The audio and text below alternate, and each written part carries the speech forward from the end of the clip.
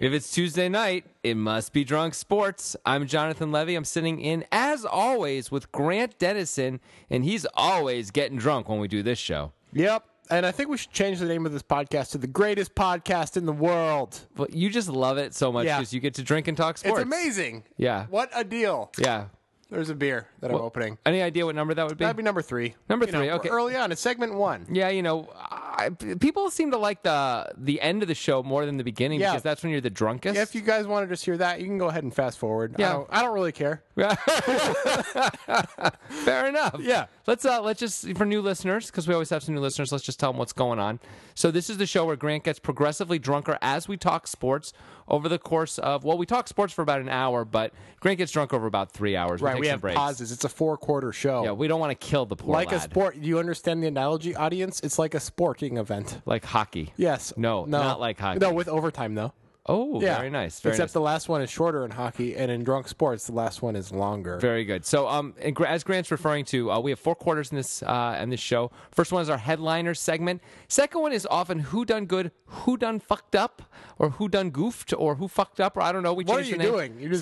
Some people have suggested over Twitter some other names, so I was playing with it. Didn't flow off the tongue as well as hoping. No, you did a poor job with that. Or maybe they did a poor job, huh? Maybe it's the Twitter people. No, no matter how it came in on Twitter, the way that you represented it was below average. Go back to your beer. I am always with my beer. Okay, There's good. no going back. So segment number 3 is best case, worst case, and we always end with Let the Drunk Fix It, where I pose sports dilemmas to Grant, myself, by the way, and our Twitter following. We have 2 Twitter suggestions this time. Wow. Let the Drunk Fix It, an all new record. For episode number 6 right here, we actually have some participation from the audience. Yeah, this is, we've had several now episodes where we've had a Let the Drunk Fix It suggestion, but this is our first multiple suggestion show. Is one of them from Ryan Lochte? No. One of Okay. them is not. Ryan Lochte, as far as I know, not a listener of the show, although was a subject of the show. If he was a listener of the show, his life would be better. He would have understood how to fix his life in a better way. Indeed. This time around, we're going to spend a lot of time talking about the NFL. That's the National Football League. Not the Southern Regional Football League. No, we're going for the whole country. Okay, whole sounds good. United States this time around. No Canadian teams, right? No, Thank no God. Canadian teams. Thank God. In the NHL, the National Hockey League, you know what they have? What? Canadian teams. They do have a lot of Canadian teams. It's a little weird. I mean, not that they shouldn't have Canadian teams. Why are they calling it the NHL?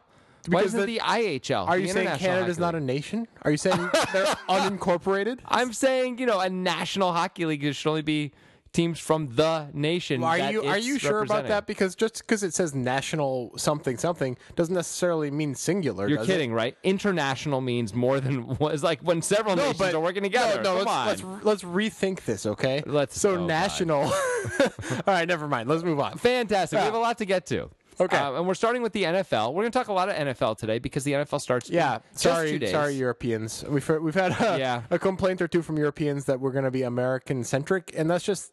those are the sports that Jonathan and I watch. What can we tell you? Sorry. It's popular here, and this is what we do. Yeah. So if somebody enjoy the show anyway. If David Beckham or whoever is a popular soccer player these days, Lionel Messi, I guess, although he's probably close to retirement. I mean, so is David Beckham, by the way. If anybody like that does something crazy like Ryan Lochte did, we'll talk about that. Hopefully, probably. Yeah, that would be funny and worth talking about. But we're not going to talk about the sports. Can you name a very popular big-time soccer figure who's actually good right now? Cristiano Ronaldo. I think that might be right. Yeah, I'm gonna go with ding on that. All right, let's get into some Drunk Sports first quarter headlines. All right, first of all, I would say the most recent headline is the Minnesota Vikings. Their quarterback, Teddy Bridgewater, I believe he's third-year quarterback, suffered a bit of a mishap the other day on the practice field. I don't think you should say it with such jubilation. I mean, it sounds like it was quite a gruesome injury. Oh, I hear. He went back and no one touched him, and he just collapsed over, and his knee essentially fell apart. For those who don't know, in the NFL, and in the NBA, and most sports, I suppose. All sports, non-contact injuries are the worst injuries. Oh, yeah. Unless it's like a head-to-head injury that really messes up your neck or your head. But like Teddy Bridgewater, apparently...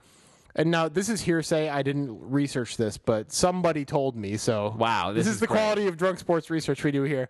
That Bridgewater's injury was bad enough that if the doctor hadn't said it as fast as he did, there was a chance his leg would have to be amputated. The reason why a non-contact sports injury is so bad is is because it's not a I'm not thinking of the right word, but it's because there's a structural issue with the joint or something that leads to the injury, and it causes structural damage more frequently. I mean, I have no idea if any of the things you just said are true, but it sounded pretty good. I was going to go with more when you're hit, we understand why the thing is happening. When you're not hit and your body falls apart anyway, yeah, it's a sign of there's a problem with your body, period, and it's bad news. That's as sophisticated as I was going to go. A thing that's interesting as a quick aside is there's been such an uptick in ACL tears in both the NFL and the NBA over the past decade, like such a crazy uptick versus the past, and it's kind of a strange thing. It's hard to find the confounding variable to find why that is happening. Are you sure there actually has been an uptick? Yes, in those things? As of 2012. Now, of course, this is again poorly researched drunk sports thing. And 4 years ago, but go on. As of 2012, I read an article in 2012 about how in the previous 5 years they did like all the statistical analysis, and it may be an underreporting thing, but I think torn ACLs are a big enough thing that they get reported no matter what. For the most part. And it showed that there was just such a huge uptick. I don't remember the percentage, but it was enormous of torn ACLs over those 5 years. So you're talking about a 5-year period that was almost 5 years ago when the reporting happened. So we've had another 5-year period since. But you don't know what's happened since based then. Based on nothing. This may be an availability heuristic, but I believe that ACLs continue to be torn on a daily basis. The ACL fairy is out there. Look out. Yeah. All right. So what the Vikings decided after Bridgewater gone for the season. Yeah. Maybe longer. They're already saying they're not sure about him in 2017 as well. So he's no longer their quarterback. For those of you who are not big football fans, quarterback is the most important position on the field. If you don't have a good quarterback, it's really hard to do anything. Bridgewater, while not great, at least pretty darn good. Not terrible. I think you went a bit too rudimentary with your explanation. I think you, you went too far. I undershot it a little bit. Yeah. You know, it's tough sometimes. It's like A comes before B before all right, C. whatever. Yeah. So what? It's fine. So the Vikings decided they have a good enough team that they don't want to just give up on the season, and they traded a first-round pick and a conditional fourth-round pick for Sam Bradford with the Philadelphia Eagles. They got fleeced. They got completely fleeced. It's really hard to argue this. I agree. Yeah, I mean, of course, if we look at the numbers, Sam Bradford was the #1 overall pick. So many years ago. Yeah, but that doesn't mean anything anymore, obviously. Yeah. Because so was Tim Couch, you know. Sure. So I think they were panicking, and they think that is their defense aging or is it young? Because I know their defense is the defense is the key to their team. I think what happened is they decided this was going to be their year. This is the year they were going to take their big step forward. They had finally got all the pieces in place. They had the young quarterback who is his third year. They love their running game. Adrian Peterson still at that very tail end of his prime. They love their defense now. I think they like their receivers. They finally have a group of those guys who are pretty good.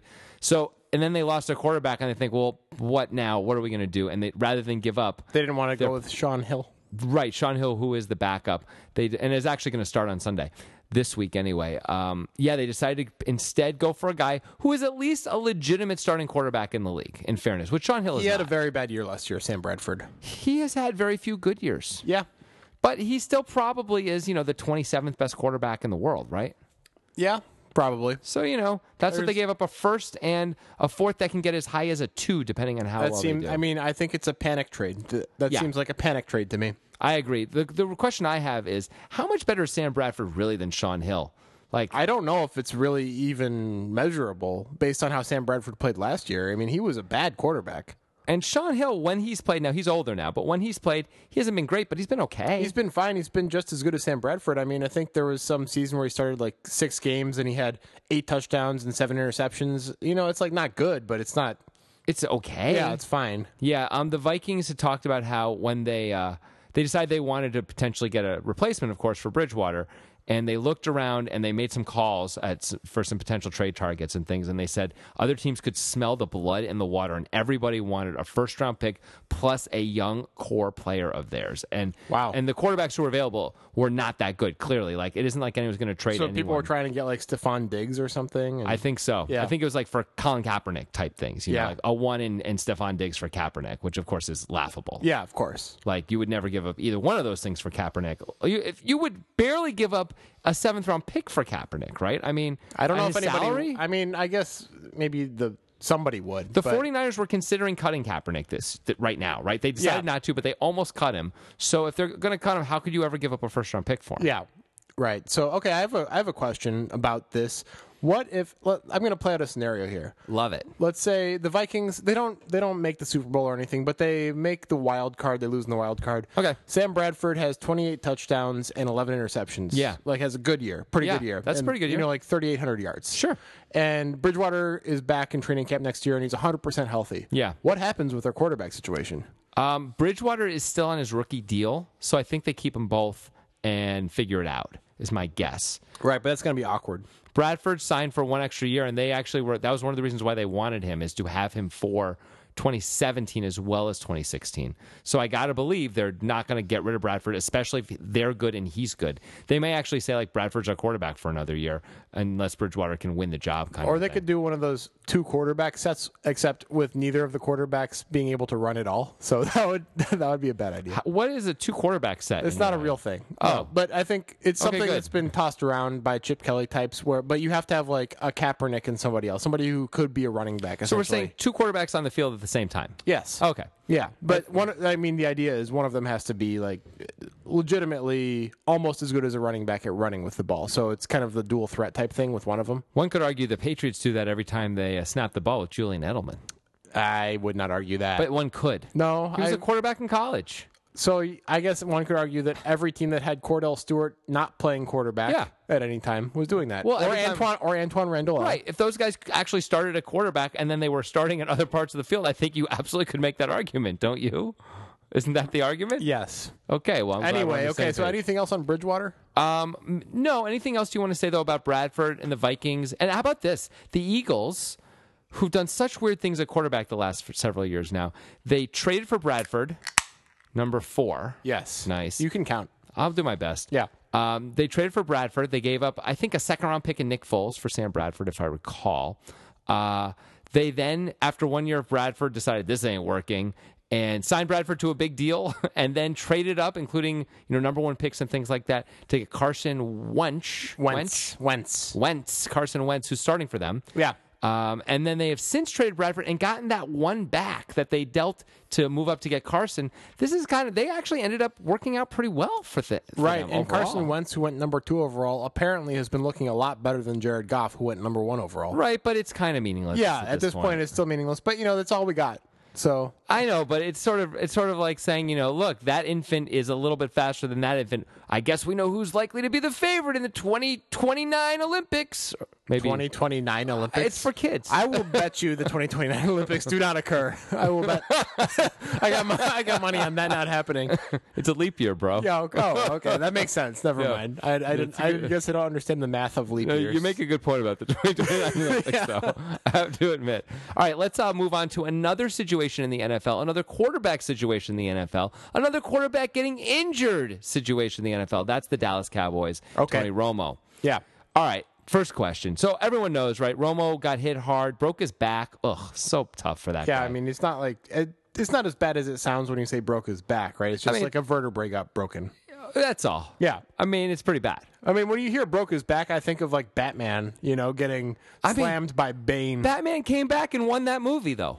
Did he? Didn't he? Actually, is it a dream sequence at the end or not? Who knows? I think he's alive, but he might be dead.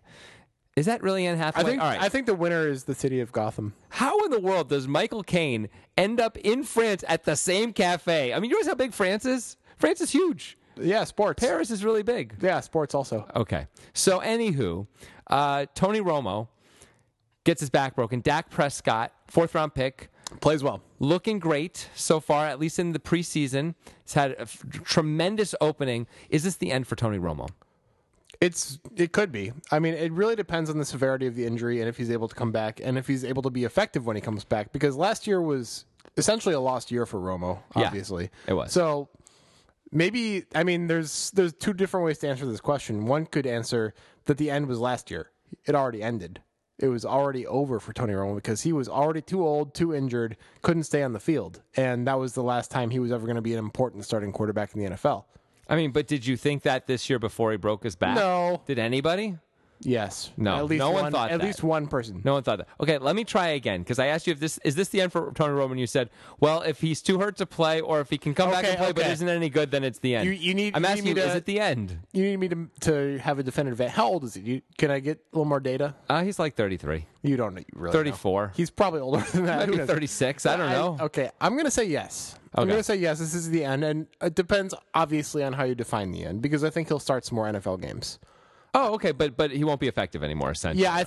I think by 2018, he's not the starter of the Dallas Cowboys. Okay. So this he'll come maybe back. maybe this is the beginning of the end. The Cowboys placed him on the PUP list, which means he can actually come back, I think, between weeks 4 and 10, the way they set it up. Right. Apparently, this type of injury is extremely variable in how long it takes to recover from. So they're at least holding out hope that he may still have a little something. It's pretty nice for them that Dak Prescott looks good, though. It's pretty nice for them, but it's only the preseason, and it don't mean nothing yet. Much like Carson Wentz, Jared Goff, none of these things matter yet. It's going to matter in 2 years how good these guys are, right? It could be argued that nothing matters, in fact. It could, but if we're talking about who's going to win football for our philosophy games, podcast. Yeah. Drunk philosophy. Oh, man, that's going to be amazing. Oh, that'll be a good one. Fantastic.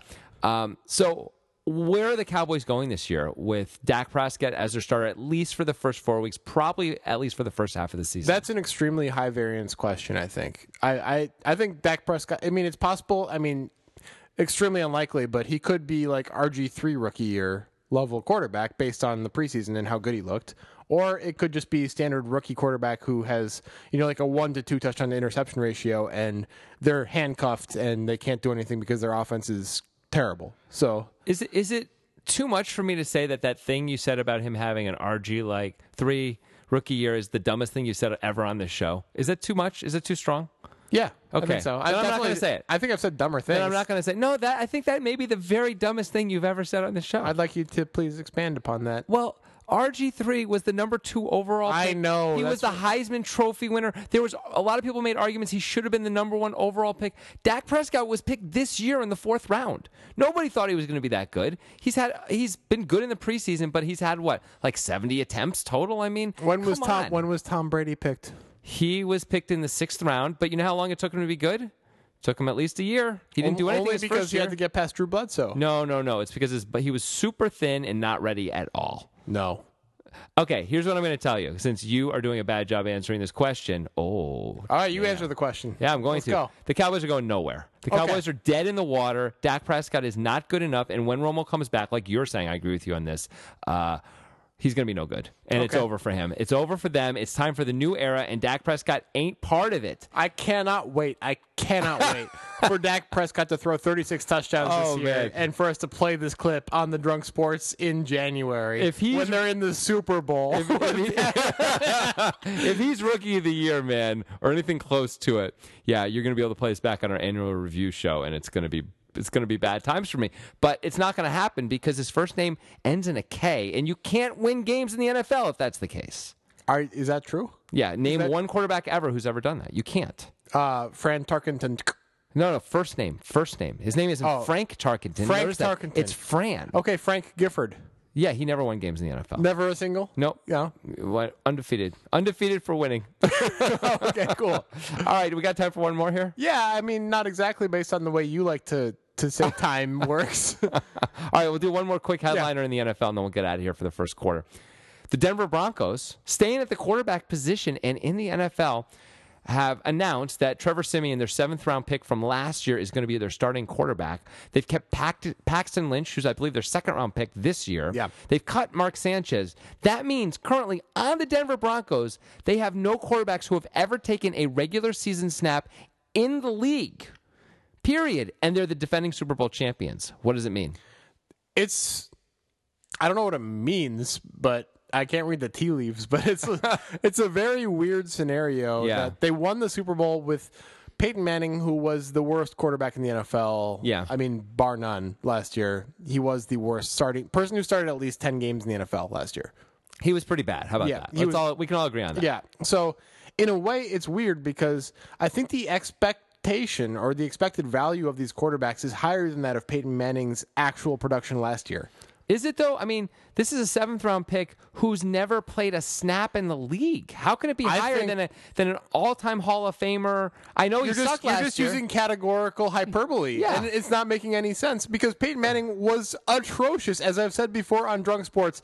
He left due to injury. He came back missing, 7 weeks? How many weeks? Something like that, yeah. He still, when he came back, had the most interceptions in the NFL. Not including any of the time missed thing. He just still had the most interceptions. Okay, but if there are lots of guys who, if they started for the Broncos last year instead of Peyton Manning, would have worse numbers than Peyton Manning had last year, right? No, I disagree. Many guys. Name them. Colin Kaepernick. I bet not. No, I honestly think Peyton Manning couldn't feel his fingers and is probably about to explode because he has so many injuries. Come on. His neck is like a Frankenstein neck. He still was reasonably effective in the playoffs. The one argument that you have... It's a good one. The one argument that you have is that he actually does audibles really well, and he's like a coach on the field, and that helps the offense. Also, he made a lot of bad throws, but he also made some fine throws. He made a couple fine throws when he could feel his fingers for a half a second. You're caught up in the whole feel his fingers thing the way I'm caught up in a Hall of Famer thing. Those things don't actually matter, right? All that matters is was he effective or not. He was mostly ineffective,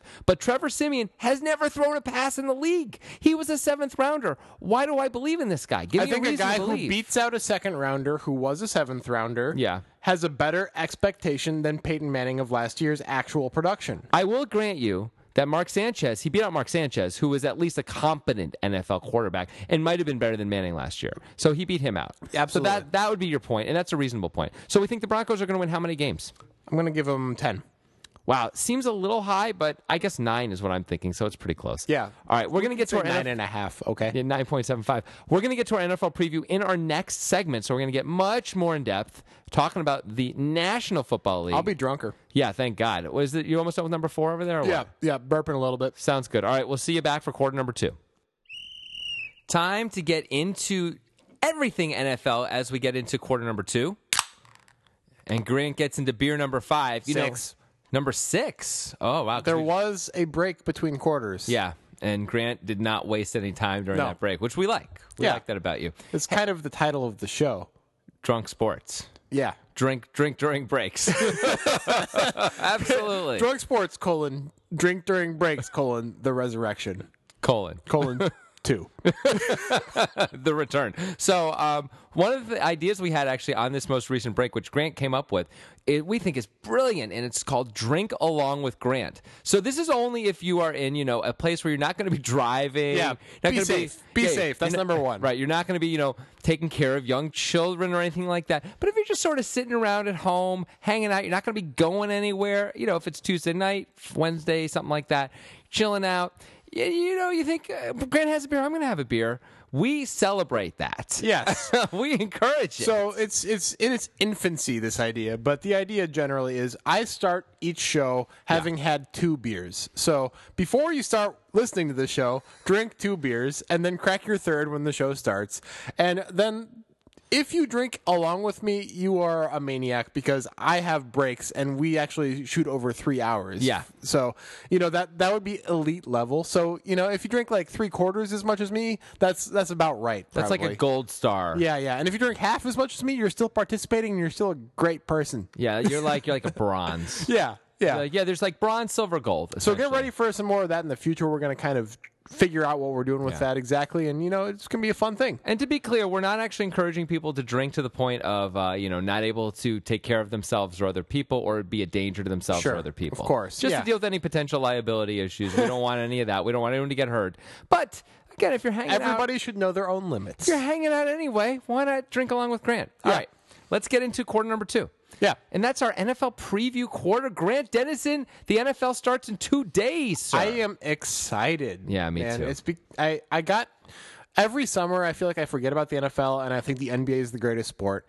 And then fantasy football starts up, I do my drafts and I'm like, ooh, NFL time. I'm excited. Even though I think it's a bit repugnant in a lot of ways, I love watching the NFL. I mean, it's still the most fun. There's just no getting around it. It is. All right, so why don't we start with talking about the teams we think that are Super Bowl contenders this year, if there's any dark horse candidates that either one of us have. Okay. So let's talk about the obvious Super Bowl contenders that we both agree on, and then if there's anyone who, are surprise teams. Seahawks. Yes. Obvious Super Bowl contender. Clearly. Patriots. Arizona. Go ahead. Patriots. Yes. All right, you go. Arizona Cardinals. Yeah, you That's go 3. again.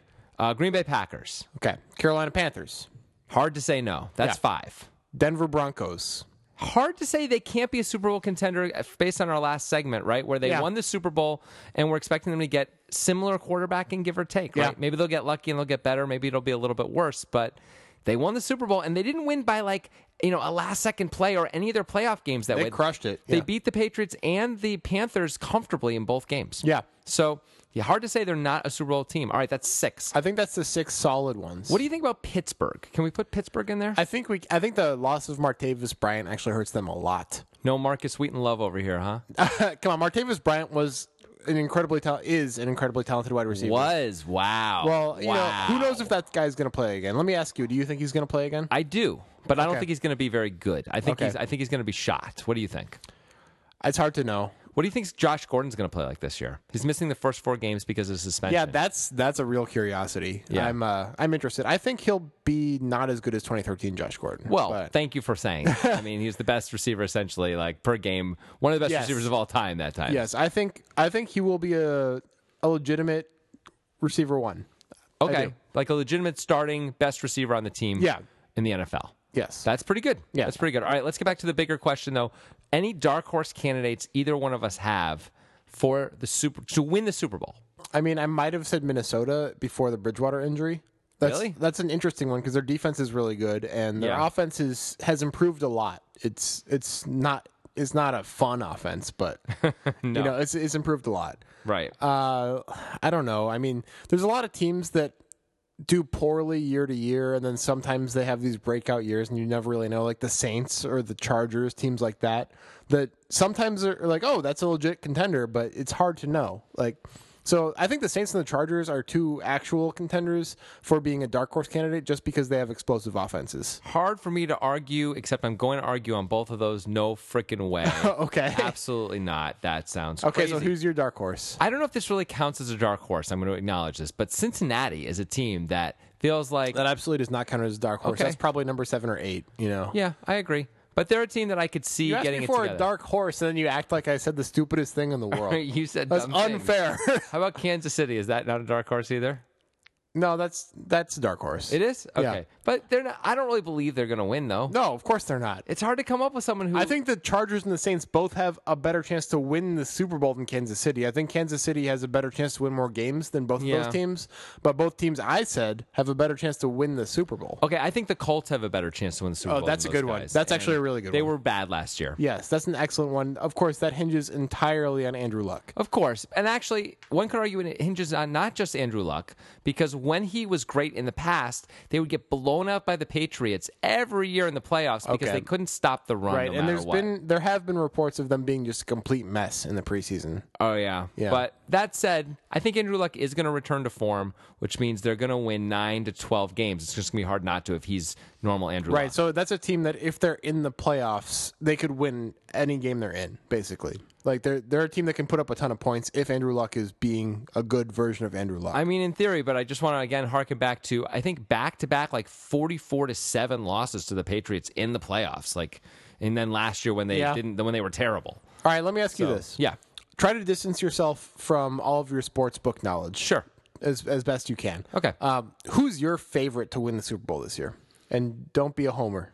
No, I wouldn't pick the Patriots. Okay. I think the Seattle Seahawks would be my favorite. That seems right to me. That's what I was going to say, too. They've got sort of the pedigree.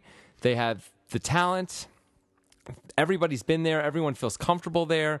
They're not going to, fall apart in the clutch.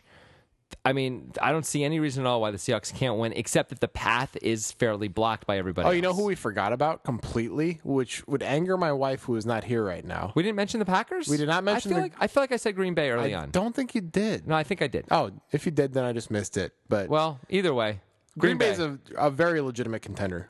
Absolutely. Yeah. But I don't believe in them nearly as much as I believe in the Seahawks, having said that. I agree with that. By the way, Aaron Rodgers, who I think is the best quarterback in the league, to be clear, and I think is a surefire first ballot Hall of Famer. Well, if he retired right now, he would be a first ballot Hall of Famer, right. I think. Yeah. Won one ring, never really that good in the playoffs except that 1 year. What's going on there? I'm not really sure. It's a little weird. Yeah. Remember the year when the Giants, in 2011, the Giants had a second miracle run to the Super Bowl? Yeah, and Aaron Rodgers couldn't hit a wide-open receiver to save his life for the entire game, and the Giants squeaked by? Yeah, it's extremely weird because, for the most part, during the majority of his career, Aaron Rodgers is the most accurate quarterback in the NFL. His passes are so insanely accurate, it's like defies statistics almost. And then he has these anomalies that occur, I suppose. I don't know. I mean, it's not surprising you're going to have a bad game here or there, right? Yeah. It should happen. Maybe it's just variance, right? Yeah. He just has a bad game at the wrong time. He's just been unlucky. Yeah. And see, that's something that maybe happens in all people who are considered to be not clutch performers. Maybe it's easier for this to be variance in the NFL because there's so many fewer games than any other sport. Yeah. Also, injuries are a little bit more hidden in the NFL. Right. But in the NFL, if you have a long career, maybe you play 300 games total, and that's not very much compared to most sports, right? And I got to say, very few players make it to 300 games. Yeah, so maybe you play 200 games, right? Yeah, that's a long career anyway. That's over 10 years. Yeah, so maybe you play 200 games. Some quarterbacks play 300 games. Very few. Yeah, okay, but so you have those moments where you're not going to be on your best game, and if they occur multiple times in the playoffs, that's you out of the playoffs because it's single elimination, and that's your legacy. So I think it's a bit of a high variance situation. Is Aaron Rodgers sort of the negative image of Eli Manning, where Eli is like pretty good his whole career, but in the playoffs, when everything's on the line, he suddenly becomes the best quarterback of all time? Right, also with helmet catches, that helps. It's true, he's had some amazing catches to help him, but he's like the all-time clutchiest quarterback, essentially. Yeah, and I think that's all variance. I don't think there's anything truth to the clutch of the player. I mean, I disagree with that. I got to tell you. There may be something where players perform better under high nervous situations. Yeah, you don't think some people feel the moment? I think some people absolutely feel the moment. Okay, yeah, that's fair. But I don't think Aaron Rodgers is a guy who actually is bad in the moment because of his playoff run in 2010. I mean, he was good. He was good. So that's evidence that at least he's capable of not choking in the clutch. That's true. I wasn't necessarily saying he chokes in the clutch. I guess I was wondering about it. Now I think about it. Yeah. But I think Eli has been too good too much of the time in his few shots that it seems hard to say is just variance. I think you're still being completely a little bit too data point oriented. You need a few more data points. But it's football. You don't get them. I know you don't get them, so we can speculate all we want, but we can also say what I'm about to say, which is that's just not a big enough sample size.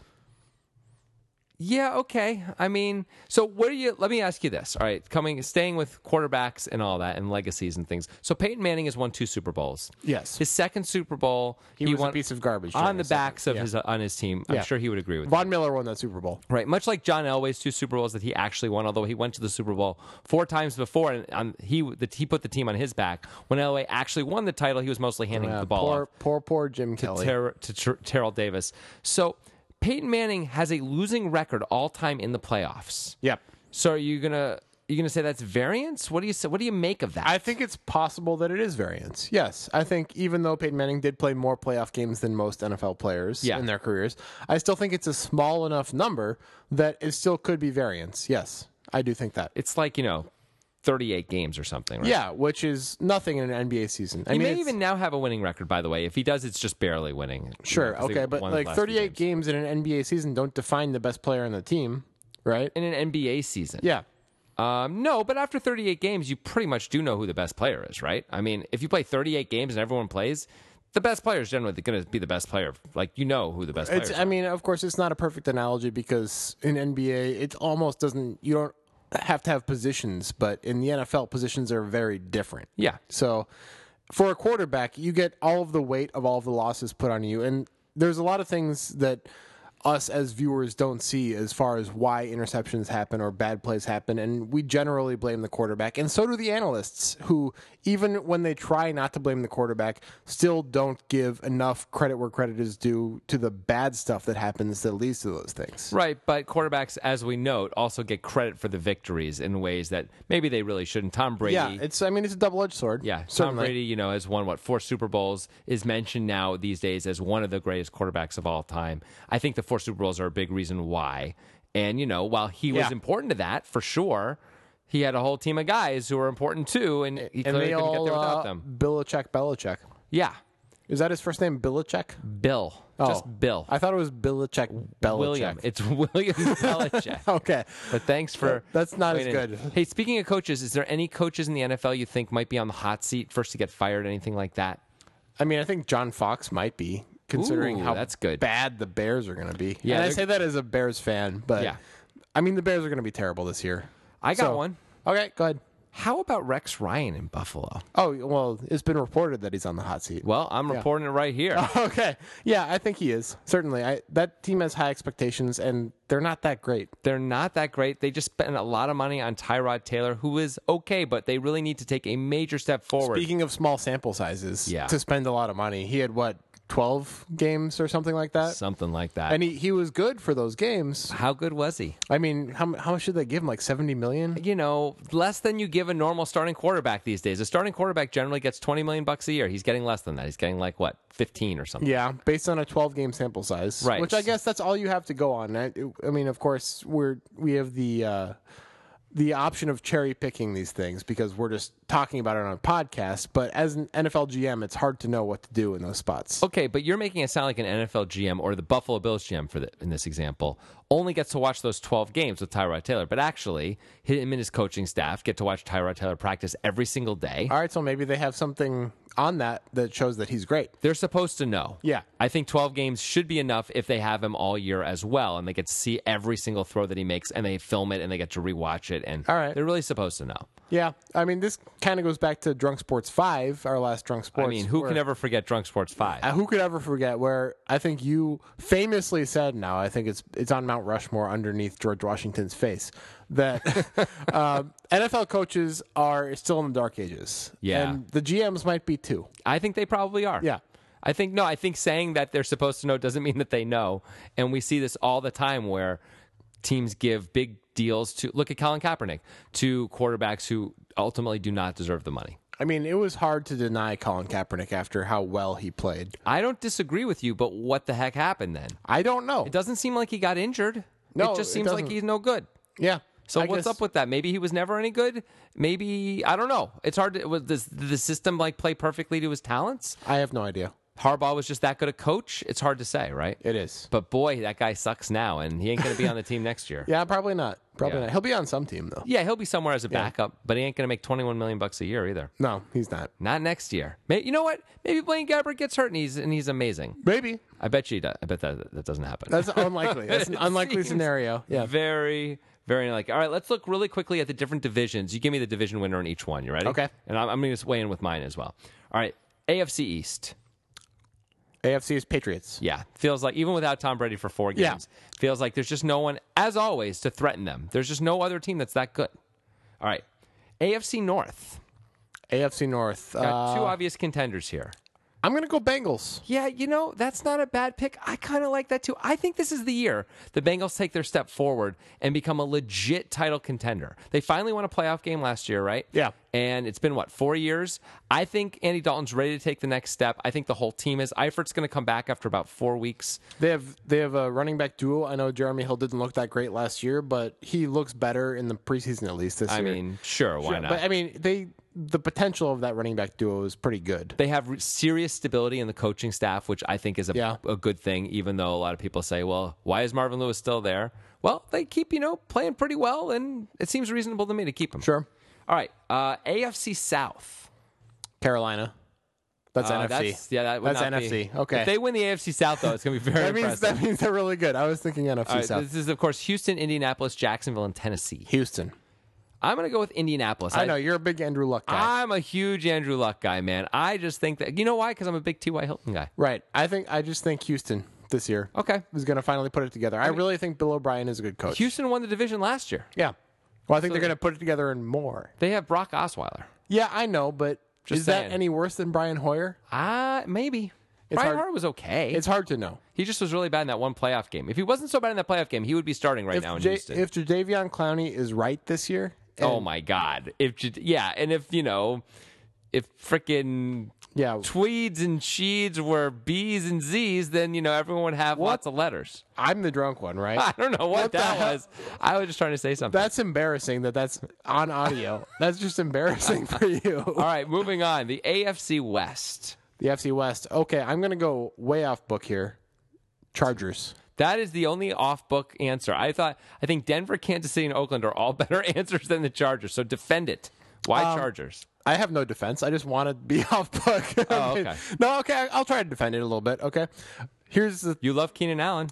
I think Keenan Allen is great. I think that offense is ready to take a step forward. I don't really know about the defense. That's fine. Yeah. To be fair, I don't really know. So obviously that's a bad pick. But all right, we're actually going to be talking about the Chargers in the next segment. Oh, a little teaser there. That's exciting. For you Charger fans out there, all 7 of you. All right, I cannot go with you there. I'm not even going to take Denver. I think I'm going to take KC. Nice safe pick in Kansas City. Wow. Alex Smith, just lead them to another division title. Boring. It's a boring pick. Go 10-6, whatever. Okay. All right, here we get to the most popular division in the NFL, the NFC East. The NFC East. Ooh. Everybody sucks. Everybody does suck. Could the Eagles win that division? No. No. No, they have a rookie quarterback. You think Washington wins the division? Washington won it last year. I think they win it again this year. You can make a case for the Giants, I guess.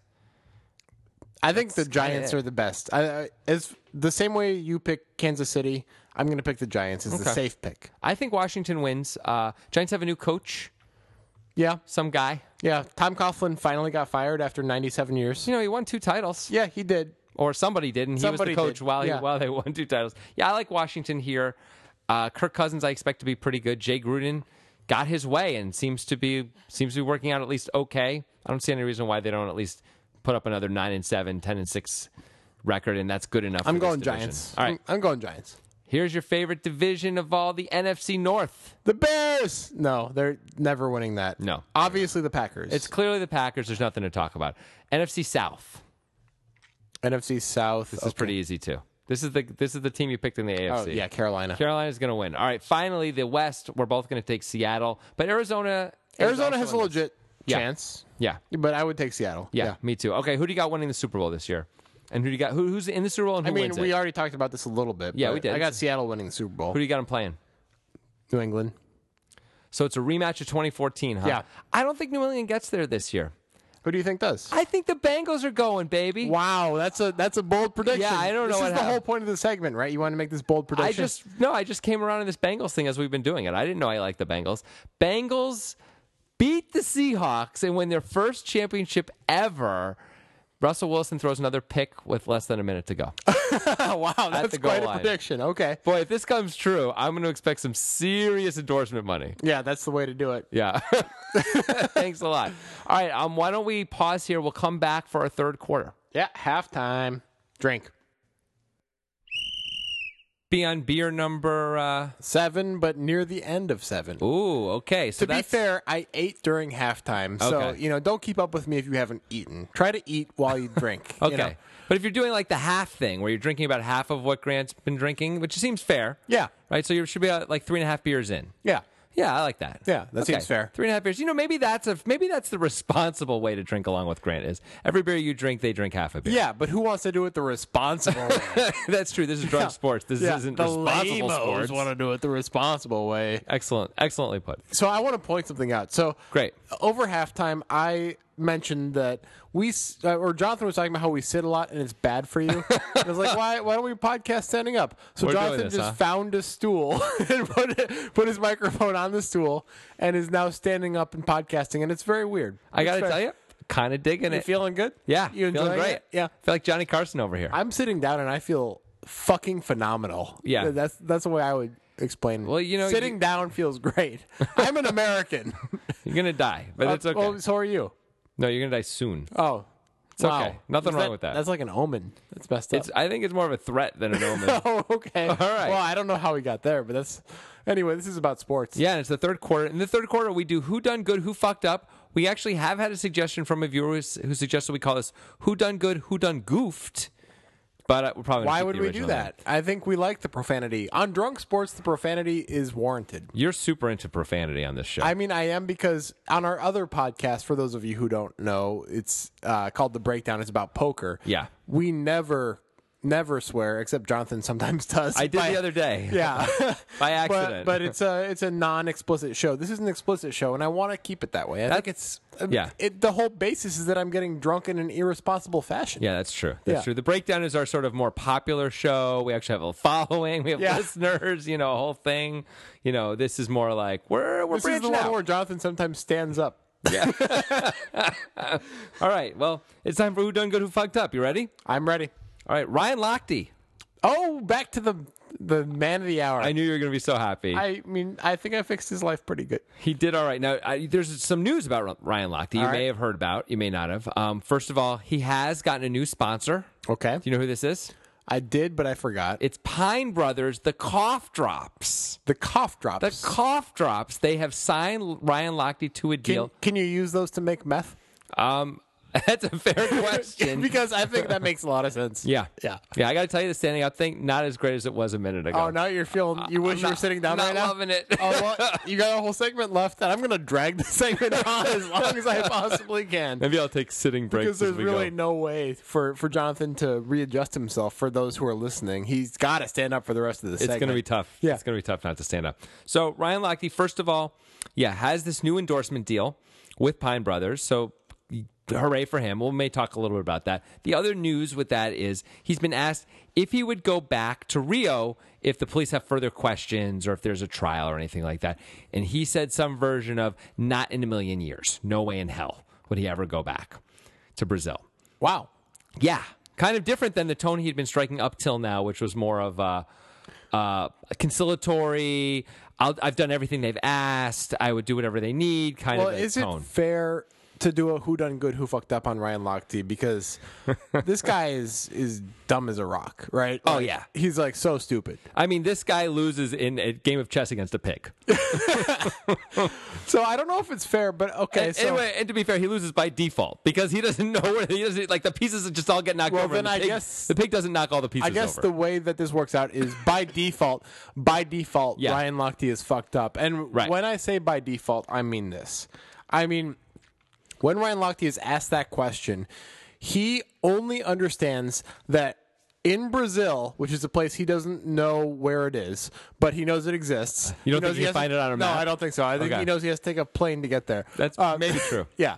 I think he knows that that's a place where he had a bad experience. That's a place where the money got taken away because the sponsors went away because he was in Brazil. And all he's thinking is, Brazil, bad. No, I will not go back. And I think that is why he fucked up, and I think that's the default why he fucked up. Okay, I just want to say, I think it's probably goes a little deeper than that with the why he's saying there's no way in hell he'd go back. Probably because he feels number 7 or 8? 8. Ooh, so if you're drinking along at home, you should be working on number 4. Yeah. The 4th one should be well past opened at this point. Unless you're a really strong person, then it should be more. Oh, yeah. If you're going for the elite platinum level stuff here, then with no rewards other than a hangover. But that's the drunk sports is its own reward, my man. I believe it is, yes.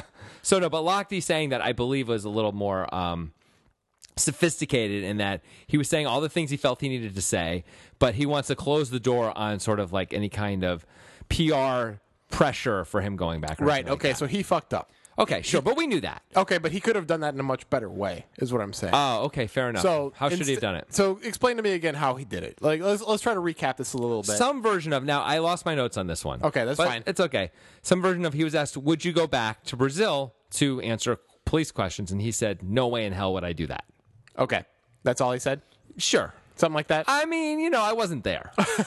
We're not quoting Ryan Lochte exactly. Okay. This is paraphrasing at best. Okay, so he basically categorically denied it in a way that was almost insulting to Brazil.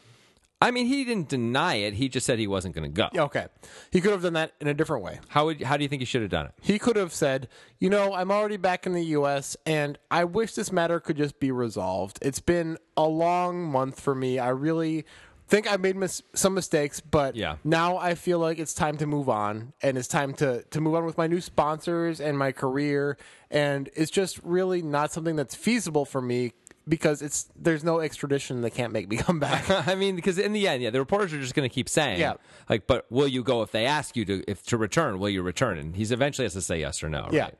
So I think my answer is better than his answer. Barely. I think barely. Okay, better. give your answer. Let's hear Jonathan Levy answer to this. I don't know if there's a good answer to this. Oh, really? So my answer is not so good then? I'm saying Lochtey's is also not much worse than yours either, though. You wouldn't like if you're saying I'm not going to go back, that's it. There's nothing, saying no way in hell feels a little stronger than it needs to be, but that's it, right? To me, the bigger question is: did Pine Brothers, the cough drops, did they fuck up or not? No, because I've never heard of them before, and now I have. You've never heard of them? No. Man, I used to eat those all the time as a little kid. They were the good ones. They were like the candy ones. Right. Well, okay, but I've never heard of them before. Yeah. And Ryan Lochte is huge right now in the news. Yeah. So, no, I think they did good. So even if it cost them a bunch of money to sign Ryan Lochte, and if they're not even going to ultimately... How much could it possibly cost them to sign Ryan Lochte right now? A few million bucks? Fine. Right. Yeah. Because we're talking about it. Yeah. And I know their name, and I'm saying it out loud to the drunk sports audience, which is like crazy free advertising for Pine Brothers right now. So they done good. So Ryan Lochte, you could say he fucked up, but he fucked up his whole life just by sort of being born. Yeah, it's kind of an after the fact thing. At this point. Yeah. So you can't really blame him any more than we can already blame him just for living. And Pine Brothers did good. And anything you want to say about Brazil and the Brazilian cops? Did they fuck up or did they do good? Well, if I understand it correctly, it wasn't cops that stopped him and asked him for the money, right? It was the security guards. Security guards, convenience store, yeah. So the cops' role in this was they questioned his teammates, right? And Ryan Lochte was already on a plane; he got away before getting questioned. That's my understanding. Okay, So are you asking, did the cops fuck up by not getting Ryan Lochte before he got on the plane? Sure. I'm asking, do you think they did a good job or not? That's really hard to say. I don't know. I think they did a perfectly fine job. I think they're probably making a bigger deal of it than they need to because it's Ryan Lochte, because it's an American Olympian athlete. I think they're trying to, as you said in the last Drunk Sports, show that Brazil is not as scary as people think because Rio has this huge crime rate. So they're trying to show that Ryan Lochte was not mugged. Right. There's a bit of a backlash here. I mean, you can understand to some degree it became a huge story, not just in the Olympics, but it transcended the Olympics. Everyone was talking about Ryan Lochte getting a gun put to his head and getting robbed. I'm not even sure why it became such a big story, but it really did. So I get why Brazil feels the need to really let people know that that isn't the case. Yeah. And I got to say, I think the police, for an incredibly minor incident, have done fine. Like, they basically said, look, we don't think this is what happened. They took the necessary, things they had to do. They pulled the guys off the plane when it looked like everyone was lying and trying to flee the country. They got people to admit what was really going on, give or take. They've shown the world that they're not they are a crime-ridden place. Yeah. They've shown the world in this one case anyway, they weren't. Seems fine. It seems fine as far as a PR, but the thing is, and this is outside of the who done good, who fucked up paradigm, but it seems that this is entirely a PR move on everybody's part, not just the Brazilian police's part, but also Ryan Lochte's part. Everybody's job right now is to do good PR. Yeah. And so it's an incident. It's kind of just like this little nucleus that everybody decides to build on, right? And they decide, this is how I'm going to show that Brazil is not crime-ridden, because this is something that you like to say, Jonathan. The Brazilian police take this and say, it's not a feature, or not a bug, it's a feature, right? Like, we don't... crime isn't a bug, it's a feature. Yeah, like, we don't actually have that much crime. We just have really good police, right? Or, like, really good security. So they're trying to show that they are not a scary city, right? Rio is. They're trying... Yeah, they would like the world to not think of them as being massively crime-ridden, which... to some degree they are, and everyone knows it. So what are you going to do? It reminds me a little bit of when we were in the Olympics for China, or the China Olympics, and they really worked hard for the whole, no, really, it's great here. Human rights aren't an issue. Yeah, there's no human rights violations. We all just sort of went along with it and acted like it was fine, but everyone knew underneath that was not so. Of right? course. Yeah. All right, let's move on. I think we're done with Ryan Lochte for a long time on this I show. hope he does something else. Me too. Because, damn, that guy's fun to talk about. Maybe he doesn't have to do anything else. Maybe there'll just be a nice opportunity. All right, somewhere. that's fair. All right. Another who done good, who fucked up, though. The Chargers of San Diego, staying in the NFL, had some issues with number 3 overall pick Joey Bosa. You know about this? I know barely about it. Well, you're going to know a little bit more in a second. Bosa was scheduled to report on July 29th. He remained unsigned for 31 days before finally coming to an agreement with the Chargers. So it was over a month, the longest a rookie has withheld his services under the league's newest collective bargaining agreement, which was established in 2011. His salary is pegged at about $26 million over 4 years, with a $17 million signing bonus. So Bosa missed most of training camp, basically, right? Yeah. Question: does it matter who done good, who fucked up? I mean, I think it does matter. Yes, I think it does absolutely matter. He's a defensive end, by the way. Yeah, I think the Chargers fucked up. I mean, they're going to pay him eventually anyway, right? They did. I mean, you got to imagine that they were pretty close. This number's got to be pretty close to whatever he wanted a month ago. They drafted him third overall. I think he's a transcendent player. Yep, and usually these things slot in, so they know, like, they base it off whatever the third player was paid last year. Yeah. So they should have everyone should have a pretty good sense of what So Bosa it's not is like supposed they're to get paid. surprised by the number. You would think so. Now, maybe Bosa was asking for a lot more. Maybe he was. Maybe he wanted, $5 million more signing bonus, and the Chargers didn't want to set a new market like that for everybody and screw up the rookie market for everybody next year. There's some things we don't know then. But that said, in the case that's not what's happening, we don't know. Then I think the Chargers certainly fucked up. I mean, even if he's a transcendent player like Jadeveon Clowney was a transcendent player. Was he? I mean, absolutely, he was the number 1 overall pick. He never did anything, right? In college, he was a transcendent player. When like his second year, right? That 1 year? When he did that one play. Remember that sack? That incredible sack that they just showed over and over for that one 2 play. years? Yeah. And then he took the next year and a half off and still was the number 1 pick and still has never done anything. It's been 2 years. Anyway. Yeah, moving on. Back to Joey Bosa. So you're drafting him to be this transcendent player. You are. If he's not requesting ridiculous amounts of money, which we don't know for sure one way or the other, but assuming he's not, assuming he actually was requesting close to what they were at at the end, then sorry to end a sentence with a preposition. That was a mistake. That is clearly a fuck up by the Chargers because for a rookie, it matters a lot more those 31 days that he's not signed than for an 8th-year guy who already knows all the systems and everything. Right. This is going to make it so it's 2 or 3 more games into the season before he's really attuned to what they're doing. There are pundits who have claimed that this will actually ruin Bosa's season, missing that first month of camp. Do you think that's possible? You know what? Those pundits probably know more about the NFL than I do. Yeah. But that seems wrong. I agree. That seems like crazy. That seems like just crazy hyperbole, which it's the key word is pundits because as we know it, pundits have transformed into a hyperbolic mechanism of just spouting out the most extreme scenarios, right? So that's part of it, yeah. Yeah, so I think that's probably part of why those people are saying that. Also, a lot of those people have an agenda, quite frankly, and a lot of them are friendly to teams. And so acting like missing training camp is a really big deal for this kid's career. Maybe they're trying to make it sound for the next kids who might decide to hold out or not. Don't do it, kids. It's not worth it, kind of a thing. That's like the underlying message to some degree, perhaps. You never know. The NFL is definitely subversive in some way or another, and I don't know all of the ways, but I'm going to find out eventually. Roger Goodell, I'm on you. Yeah, it's coming. Yeah. The report is coming. Yeah. Roger. Anyway, I think the Chargers fucked up by not just giving the kid the money that was due to him, essentially. Yeah. What do you think about the idea of the NFL having just very clear salaries for every rookie slot and no more negotiating? Like the NBA. Yeah, like at this point in the NBA, there's really no reason to have an agent, essentially, if you're a lottery pick or a first-round draft pick. Just not a lot of value in it. You know almost exactly what your contract's supposed to be, like before you start. Now, maybe your agent does little things for you here or there, but like it feels like in the NFL, they're really in a different place still. It's odd. I think the difference is that different positions in the NFL get paid way different amounts, right? That's not the case in the NBA. Right. Well, in the NFL, they have a rookie cap, right? And so each team has a certain amount of money they can spend on their rookies, but they can sort of break it up any way they want in theory. Right. Right. Yeah. What I'm saying is it's different in the NBA because the positions are certainly a little bit different, but they're all very similar with each other. Mm-hmm. Whereas in the NFL, the quarterback is very different than the left tackle, is very different than a defensive back. So those players are all worth different amounts no matter where they scale in their position, even if it's the third best defensive, even if it's the third best, what's an underpaid position? Let's say center. Safety. Okay. Safety, okay. This guy looks like he's going to be the third best safety in the NFL.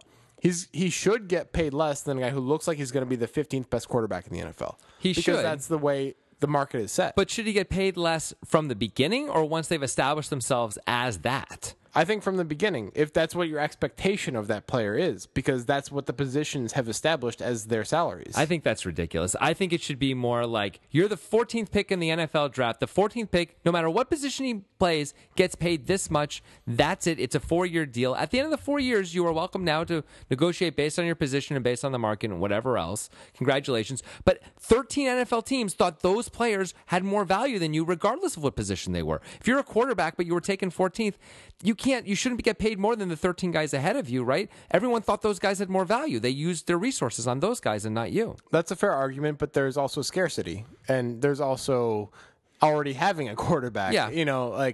So maybe let's pick a team with a great quarterback. Let's say the Packers have the 4th overall pick because they made a trade for some reason. Sure. They're not taking a quarterback. They're unlikely to take a quarterback, but if there's a really good quarterback who many people value available at 4, the Packers will usually trade down, won't they? Okay, yeah, that's fair. We saw that happen in the most recent NFL draft where the top 2 teams traded out and other guys came up to get Wentz and whatever, and Goff. Man, you really cannot Goff, right? Yeah, Goff is right, but you cannot get Wentz right. You screwed me up at the beginning of the show. Now I don't know what to call him. No, I never Carson. did. Carson Wentz. Yes, I only ever told you the right way to say it. Carson Wentz. You can if you want to. Well, if he's any good, I'll know how to say his name. Okay. Until then, you got to work it out, rookie. I think you have a fair argument, but I don't think it's a perfect analogy with the NBA because of the positional differences.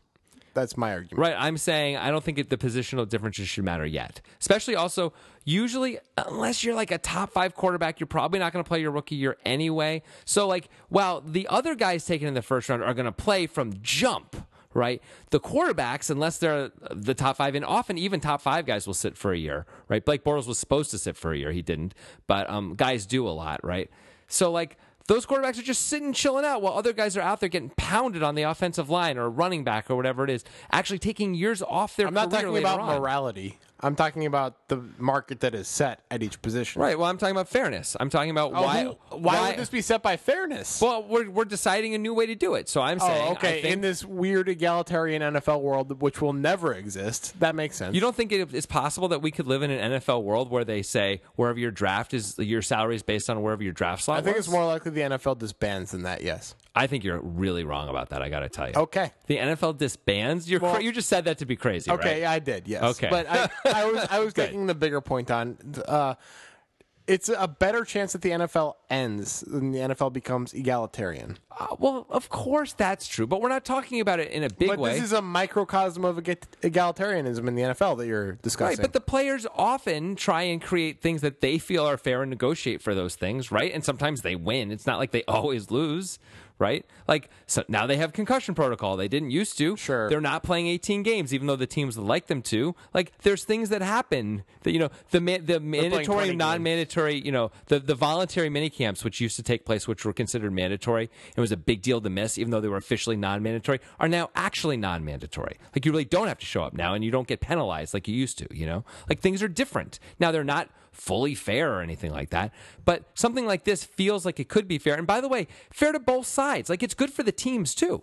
It's not like it's not like the teams, so the teams would have just as much incentive to have a fair structure, I think, as everybody else. Okay, I've said my piece, you've said your piece.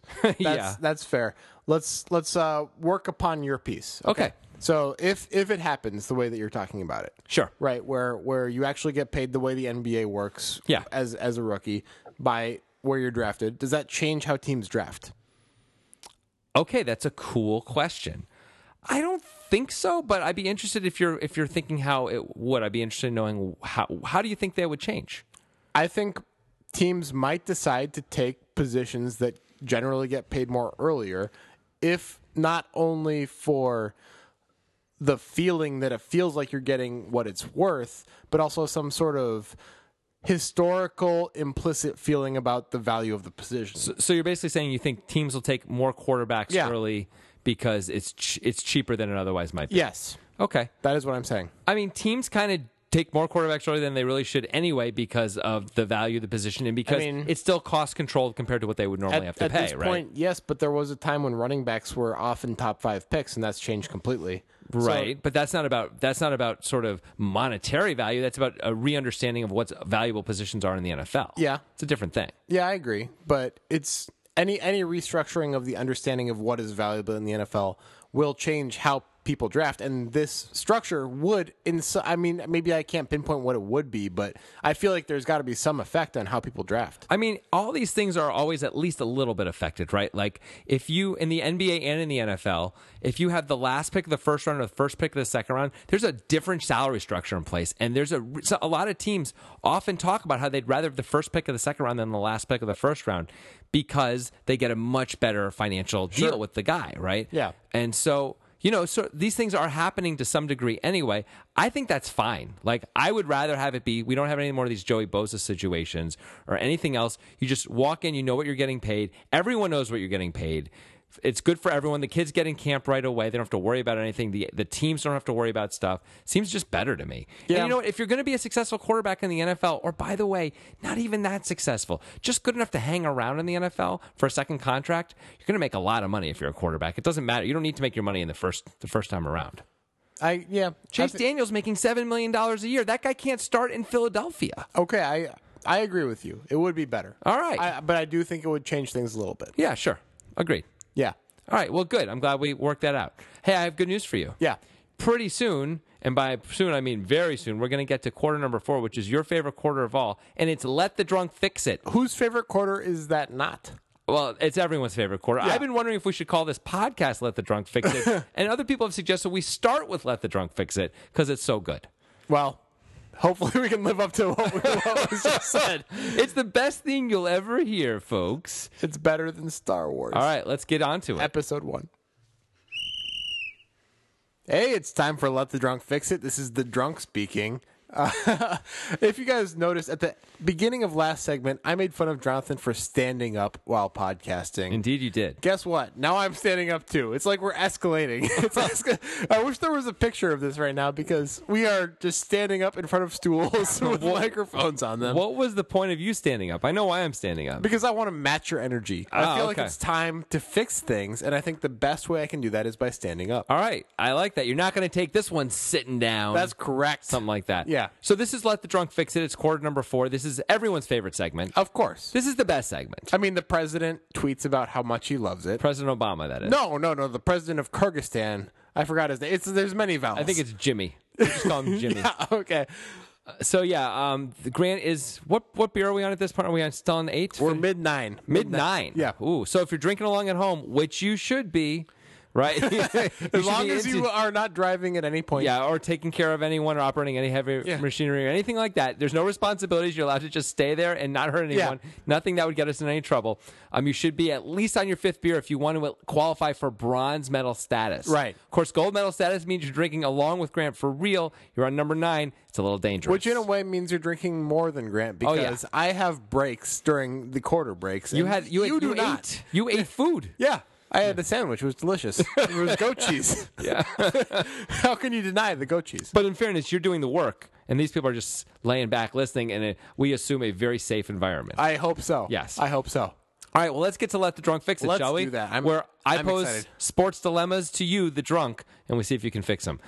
I'm happy to say we've slowly been building up to this on Twitter, which is, of course, at Drunk Sports Show.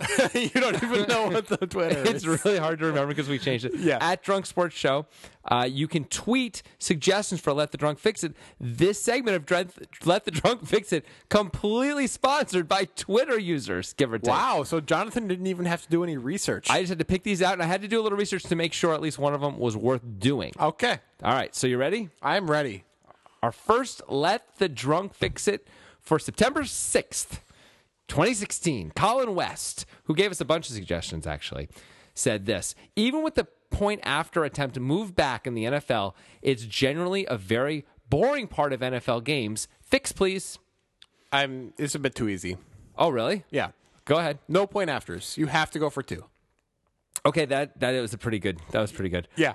Well, let's see if we can get something a little more, intricate. You just nailed that too easily. Okay, I think it's a really, really easy fix. We only have 3 of these here. Okay, well, hopefully there's a Ryan Lochte type situation which I can fix later that will take minutes and minutes and hours. Yeah, some of them may take a little longer than so I think here's how you do it. You do a go for 2, but it's not from the same yard line that it currently is. You do a go for 2 from 10, and it's mandatory. Okay. There is no extra point. Okay. You have to go for 2, and it's from the 10-yard line. It's 10-yard line, so there's going to be very few times people are going to score. Okay, here's how we do it. Yeah. Go for 3. Why can't you just go for 2 from like the 5 or even where it is right now? Go for 3 from the 10. Why are we moving it back? Why not just the 2-yard line make it harder? now? Like they Higher don't even variance? go for it now. Nobody goes for it. Yeah, so here's what the drunk should do. The drunk should the drunk should be in the ear of every NFL coach and make them understand game theory a little bit better so that they would actually go for 2 when they're supposed to, but they don't. It's not so much about game theory as much as I think just straight up mathematics. Well, but game theory plays into that. Certainly. I mean, sure, if you want to say that. The whole if this then that equals expected value. That's not really what game theory is, but let's move on. No, not exactly. No, that's not a good explanation of game theory. All right, I feel like you did pretty well with that. I think it's a mistake to move it any further back. How about just going for 2 from where it is? If they get to really high conversion rates, we move it back a yard. Yeah. Like they did with the 3-point line. Everyone's hitting it. All right, we'll move it back. Yeah, I think you just eliminate the whole extra point. But what about the kickers? What is Steven Gostkowski going to do with himself? He's just going to kick off and do touchbacks every time? Field goals. Oh, yeah, field goals. Yeah. But you know what? If they start going for 2 a lot, they're going to say, wait, why are we going No. NFL goals? Coaches are bad enough that they're still going to make the mistake of going for field goals when they should not. Yeah, you're probably right. Yeah, they absolutely will. All right. That was a pretty good fix. I mean, it was easy.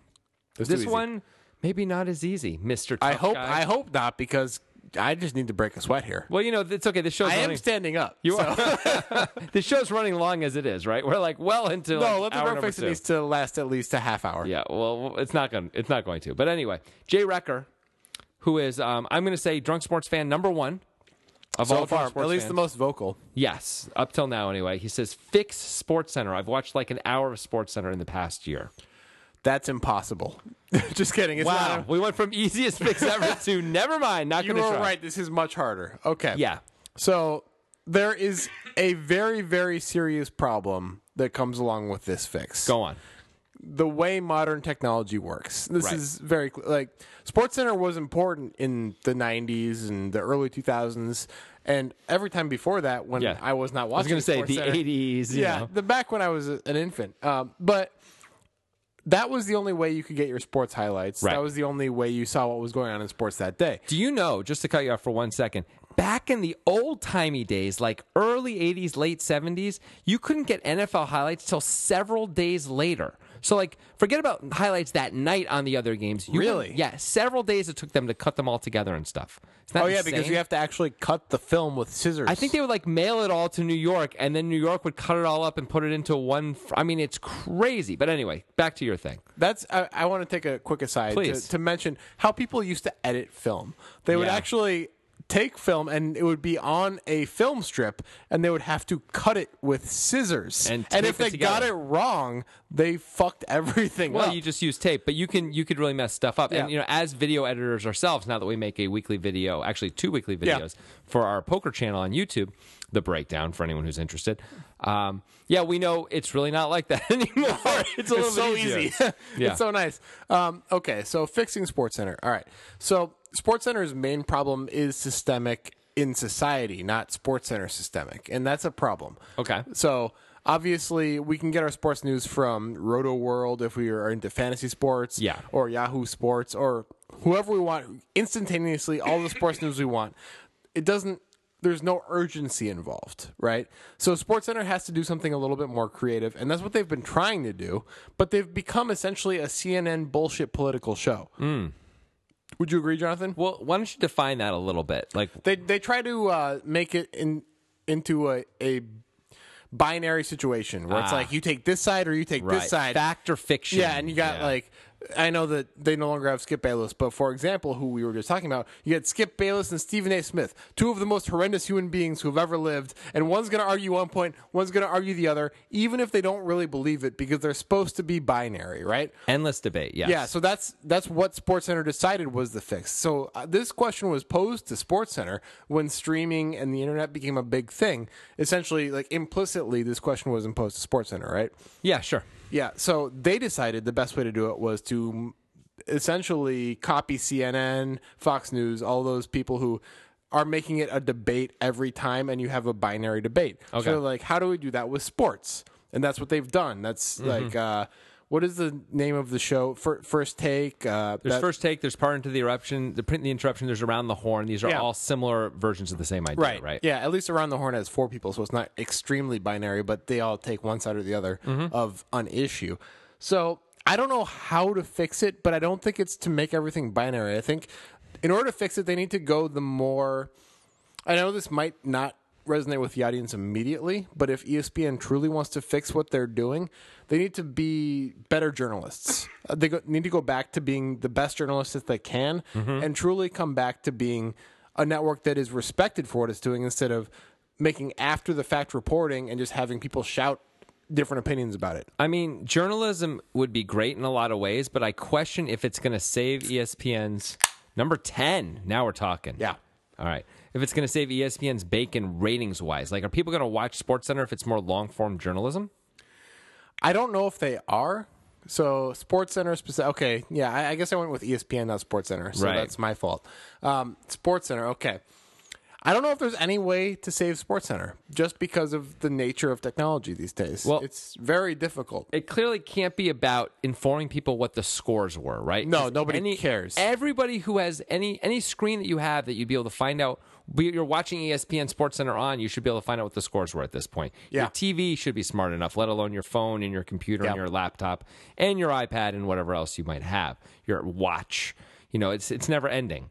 So it can't be about that. So maybe it's about more analysis, not necessarily journalism in my mind, but breaking down like what things mean and why they matter. And here's the like problem: the people are going to bring in for those analysis bits. They already do that in a way, and it's all bullshit. It's all bad. It's not really analysis. It's just parroting some other bullshit that they heard. It's all lowest common denominator type. Do you stuff. have something that you could do to fix it, Jonathan? I mean, that was my stab at it, was the analysis piece. Like, you give me an hour-long show every night about sports where you're breaking things down more. Keith Olbermann had a show on ESPN for a few years recently called Olbermann, where he was doing his version of SportsCenter. So he would do the scores, but he would spend the first 5 to 7 minutes just picking a topic and talking about it in depth and sort of ranting about it in his Keith Olbermann way.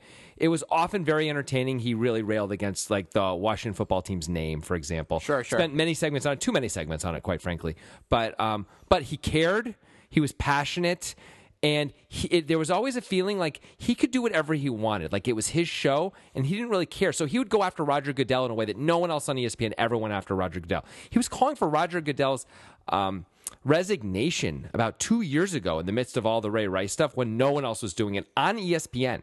And he just kept saying, they can fire me if they want, but this is what I'm doing. I mean, that resonates well, but it's not SportsCenter. That's the thing. Right. SportsCenter is supposed to be the news about sports.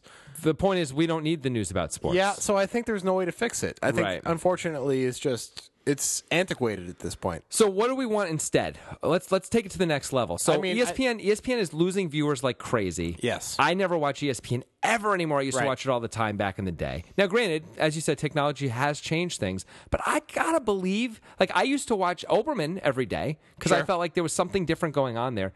If they were giving me what I felt like, and it was like nutritional and fun sports journalism, I might watch that. But I don't feel like that exists really anywhere anymore. Right. I mean, like Bill Simmons has his new show on HBO where, like, Bill Simmons is a great writer. He's fun. Not great on camera. No. Whatever. That doesn't matter. He does cool concepts with his show. I mean, maybe a bit too Hollywood oriented, but it's a fun show. So maybe something that's more like that, more kind of like what Grantland was, except in a visual form. Yeah, I would be down with that. Yeah, something that's more like you take one concept, you really get into it, and that's the you turn SportsCenter more into a Dateline NBC thing than a NewsHour thing. Yeah, I feel like SportsCenter became like Sesame Street, and not in a good way, you know? Like it's for like people who don't really know what the heck's going on at all. The most basic ways. And you have people like Herm Edwards, who's being viewed as an expert when the things he says are so stupid and off point and clearly wrong.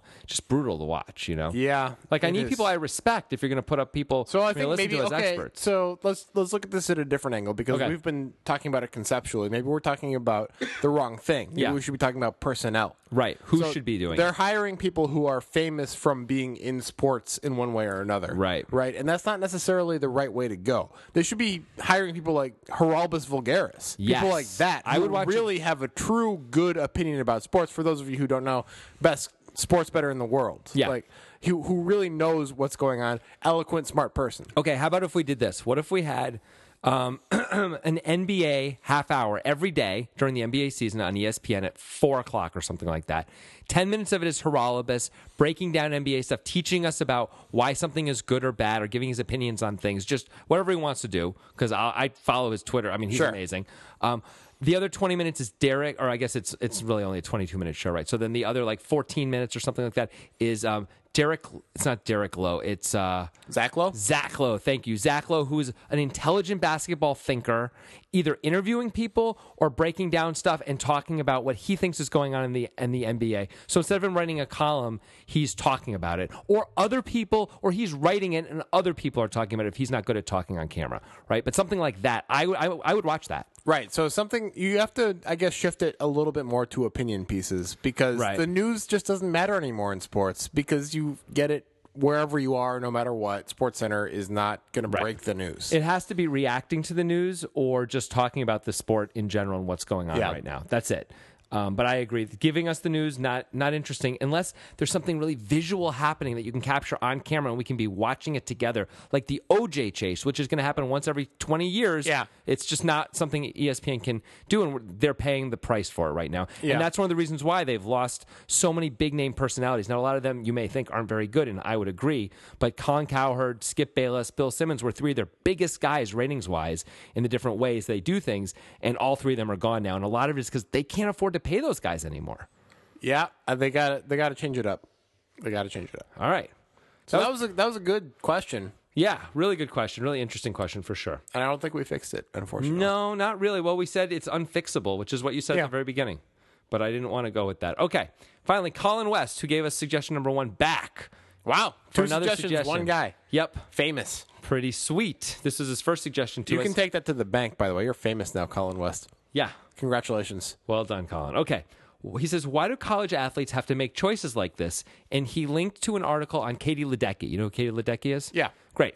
So for everyone who doesn't, she was the American swimmer in Brazil who had the 1,200, 800, 1,500, whatever. She crushed women's swimming. Yes. Basically. She broke the world record and beat everyone by half a length in the pool. I think it was the 1,500 meter one. She won 4 medals. There's this famous shot of her throwing the first pitch at the Nationals game, and Bryce Harper's standing there holding her medals while she's making the pitch. It's great. And she's got this decision because she had committed to Stanford, to swim at Stanford, right? Sure. And the NCAA rules basically say if you are going to compete athletically in college in an NCAA institution, you cannot get paid in any way at all for any sports thing, no matter what. So Ledecky has the option right now at 18 years old or however old she is to make millions of dollars. There's endorsement deals out there for her. She can actually apparently turn pro as a swimmer, which you can't really do in this country, but apparently in the rest of the world, there's things you can do, go to meets and things like that. Really? Actually make real money. I did not know that. Right now, the iron is as hot as it probably will ever get for her. She said she's honoring her commitment to Stanford, which is laudable for sure. She wants to do that. Yeah. However, she's going to cost herself untold millions of dollars. And while one might argue, well, maybe she can get it down the road, 4 years ago, there was another swimmer, female swimmer from the U.S. Her last name was Mickey. Her first name, I can't remember. It was in the article. I could pull it up, but who cares? Maybe I'll get it when you're talking. She was in a similar situation. She decided to go to school, and now no one knows who she is anymore. I don't even remember her name. She's missed out on her opportunity. Her window is closed. So what can we do so that way an athlete like Ledecky doesn't have to be in this situation? So this could go on for a long time, this rant. So the NCAA is one of the worst organizations that exists in I mean, I know this is hyperbolic because, there's terrible governments in the world and stuff, but the NCAA is on par with FIFA as some of the worst organizations in the sports world. The NCAA is ridiculous to not allow college athletes to make money. That swimmer I was talking about was Missy Franklin from 4 years ago. That sounds familiar, but I certainly have forgotten. Yeah, go on. Yeah. So it's not an easy fix as far as how you would actually implement it, but theoretically, it's a very easy fix. Go on. The NCAA should be less of a piece of shit. Nice. That's number one. So the NCAA doesn't allow college athletes.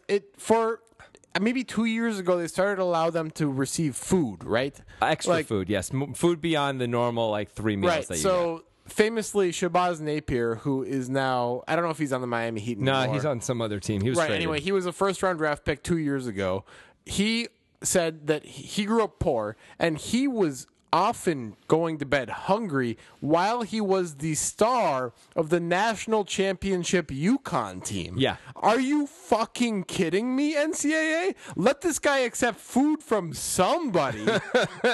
That's insane. Yeah. I don't understand. Okay, maybe you can explain this to me, Jonathan. Let's find out. What is the NCAA's purpose for not allowing these college athletes to accept any endorsements? Okay, my guess, and I don't really know, but my best guess is that if the NCAA feels like if they allow these athletes to accept endorsements, then that isn't in money in some way. That in some way may make them turn them from amateur to professional. And if the NCAA is having professionals play in their leagues, then a more reasonable case can be brought to bear that the NCAA should be paying everybody, which is the thing they really don't want to do. They push this idea of student athletes so hard, so they get all this free labor and get to keep all the money. Right. So the idea of student athletes, by the way, complete bullshit. Let's take a look at a few of the people who have graduated, and I'm using air quotes here, college, who played in the NCAA.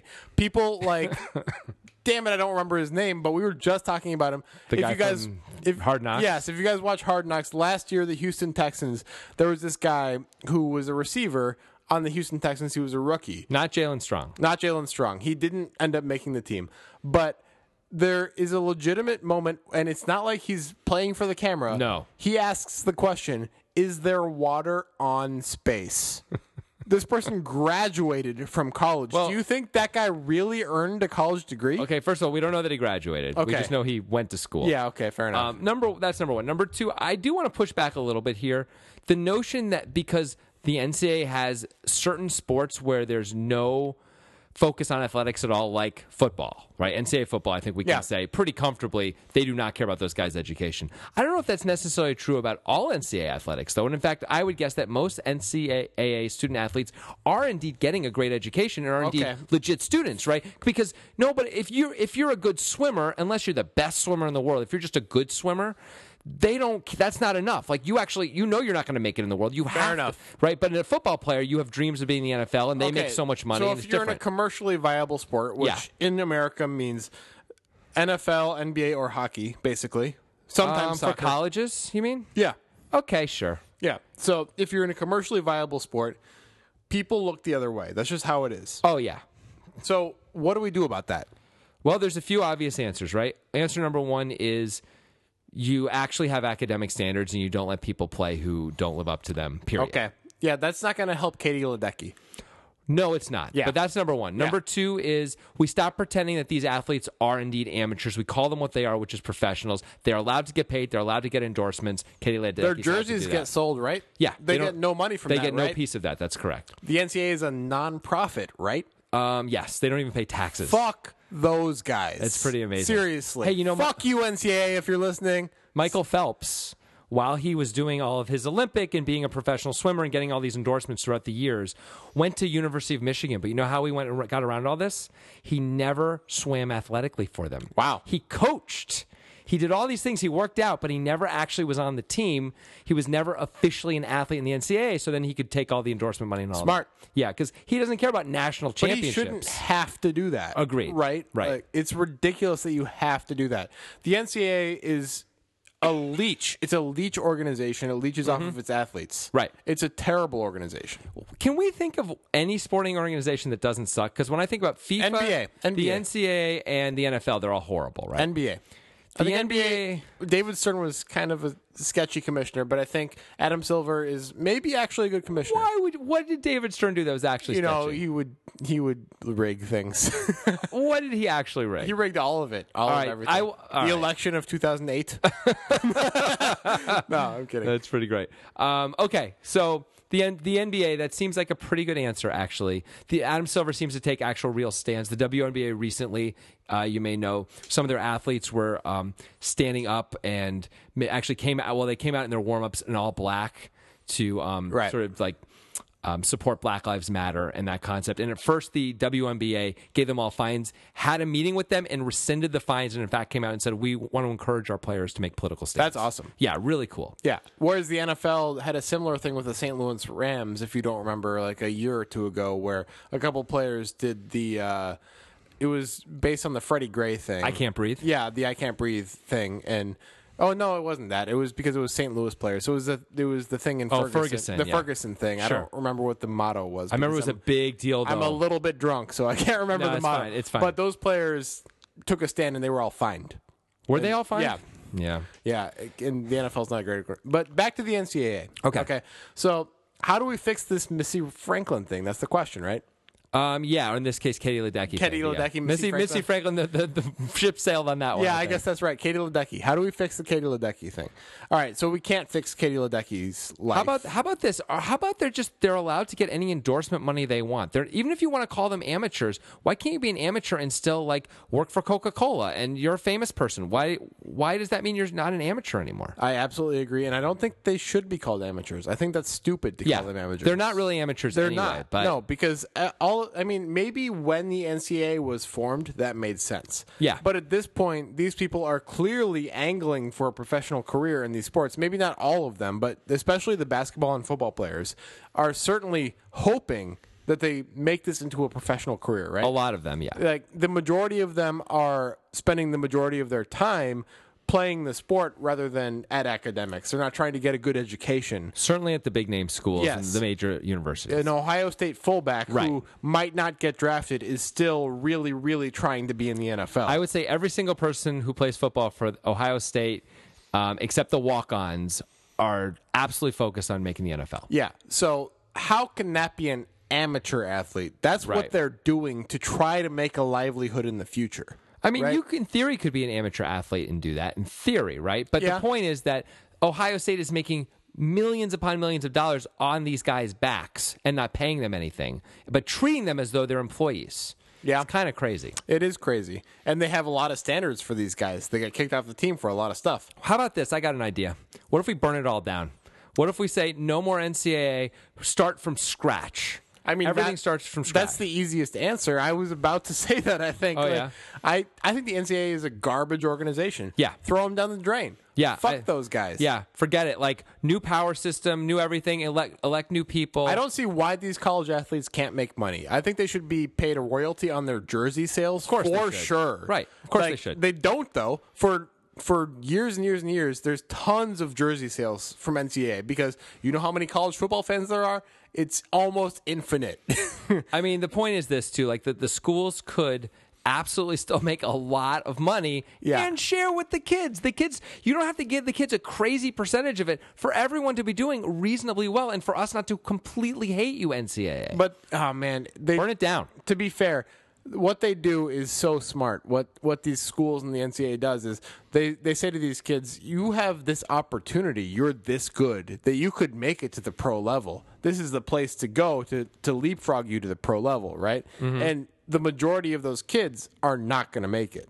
Yeah. For sure. Now, there's another thing going on here which we're not acknowledging, which is there's a shadow economic system going on in college for the best athletes.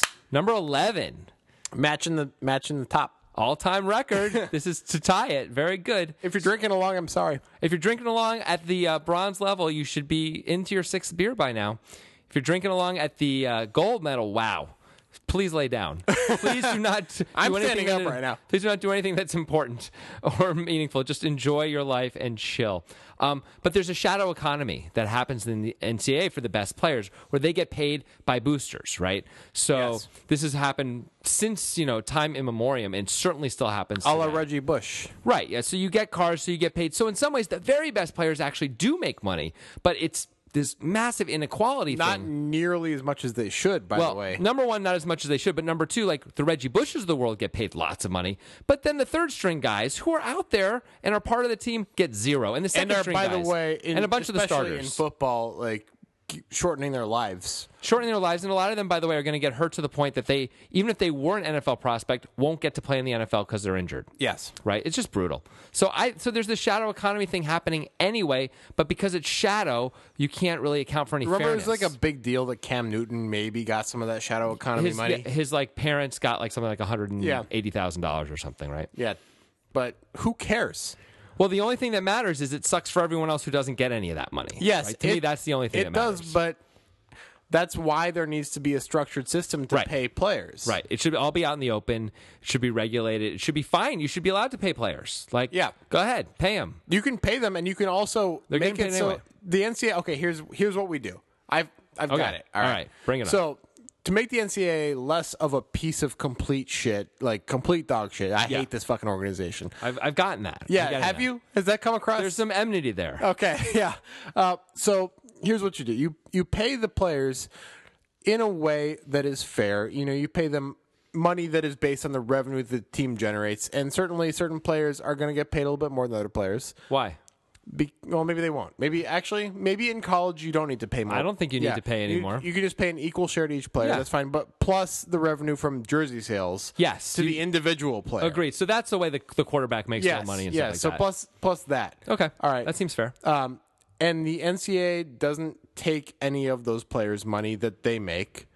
Shit, I forgot what I was going with this. You were doing great. I had a thing. This is what happens when you're 11 beers deep, I guess. Okay. You have a solution. It evaporates in thin air as you're talking about it. It's fine, I'm sure. It was probably a bad solution anyway. No, I think it was a pretty good solution. All right, well. God damn, it just went away. I don't know what to tell you about that. I think simply everyone should get paid. It should be very clear. I'm amazed that the players have been unable to unionize. I found Go ahead. Got it. Got the second part. Okay, if they don't meet a certain academic standard, then their salaries are revoked. Okay, I like that. How about this, though? There definitely are lots of schools who lose money with their football program. So it has to be like a collective thing where all the Division I schools, for example, put money into a pot, and then everyone gets paid from that pot or something like that. Sure. Okay. Sure, but maybe TV contracts that involve certain teams. And conferences and things like those that. teams and conferences might get a little bit extra. Sure, there. and they may have a recruiting advantage as a result, but guess what? They have a recruiting advantage right now anyway. And guess what? Those players are getting paid anyway by boosters and probably will continue to get paid by boosters. Yeah. Anyway, that's okay. We just want to make sure like the starting left guard is also getting paid. The backup guard's also getting paid. That kind of a thing. Yeah. Because the kids are working. It's crazy not to pay them. Yeah. Because they're not doing school. Right. They're mostly not doing school. All right. I think that's enough. I think we made it through yet another Drunk Sports. Grant still alive, it seems. I am alive. I'm standing up right now. If you're drinking along with Grant, you're going to have to let us know if you made it or not. We're excited. And for next time's show, you got to start 2 beers in if you're going for gold medal, 1 beer in if you're going for bronze. That's right. That's next Thursday, of course. Or next Tuesday, the 13th. We'll see you next week.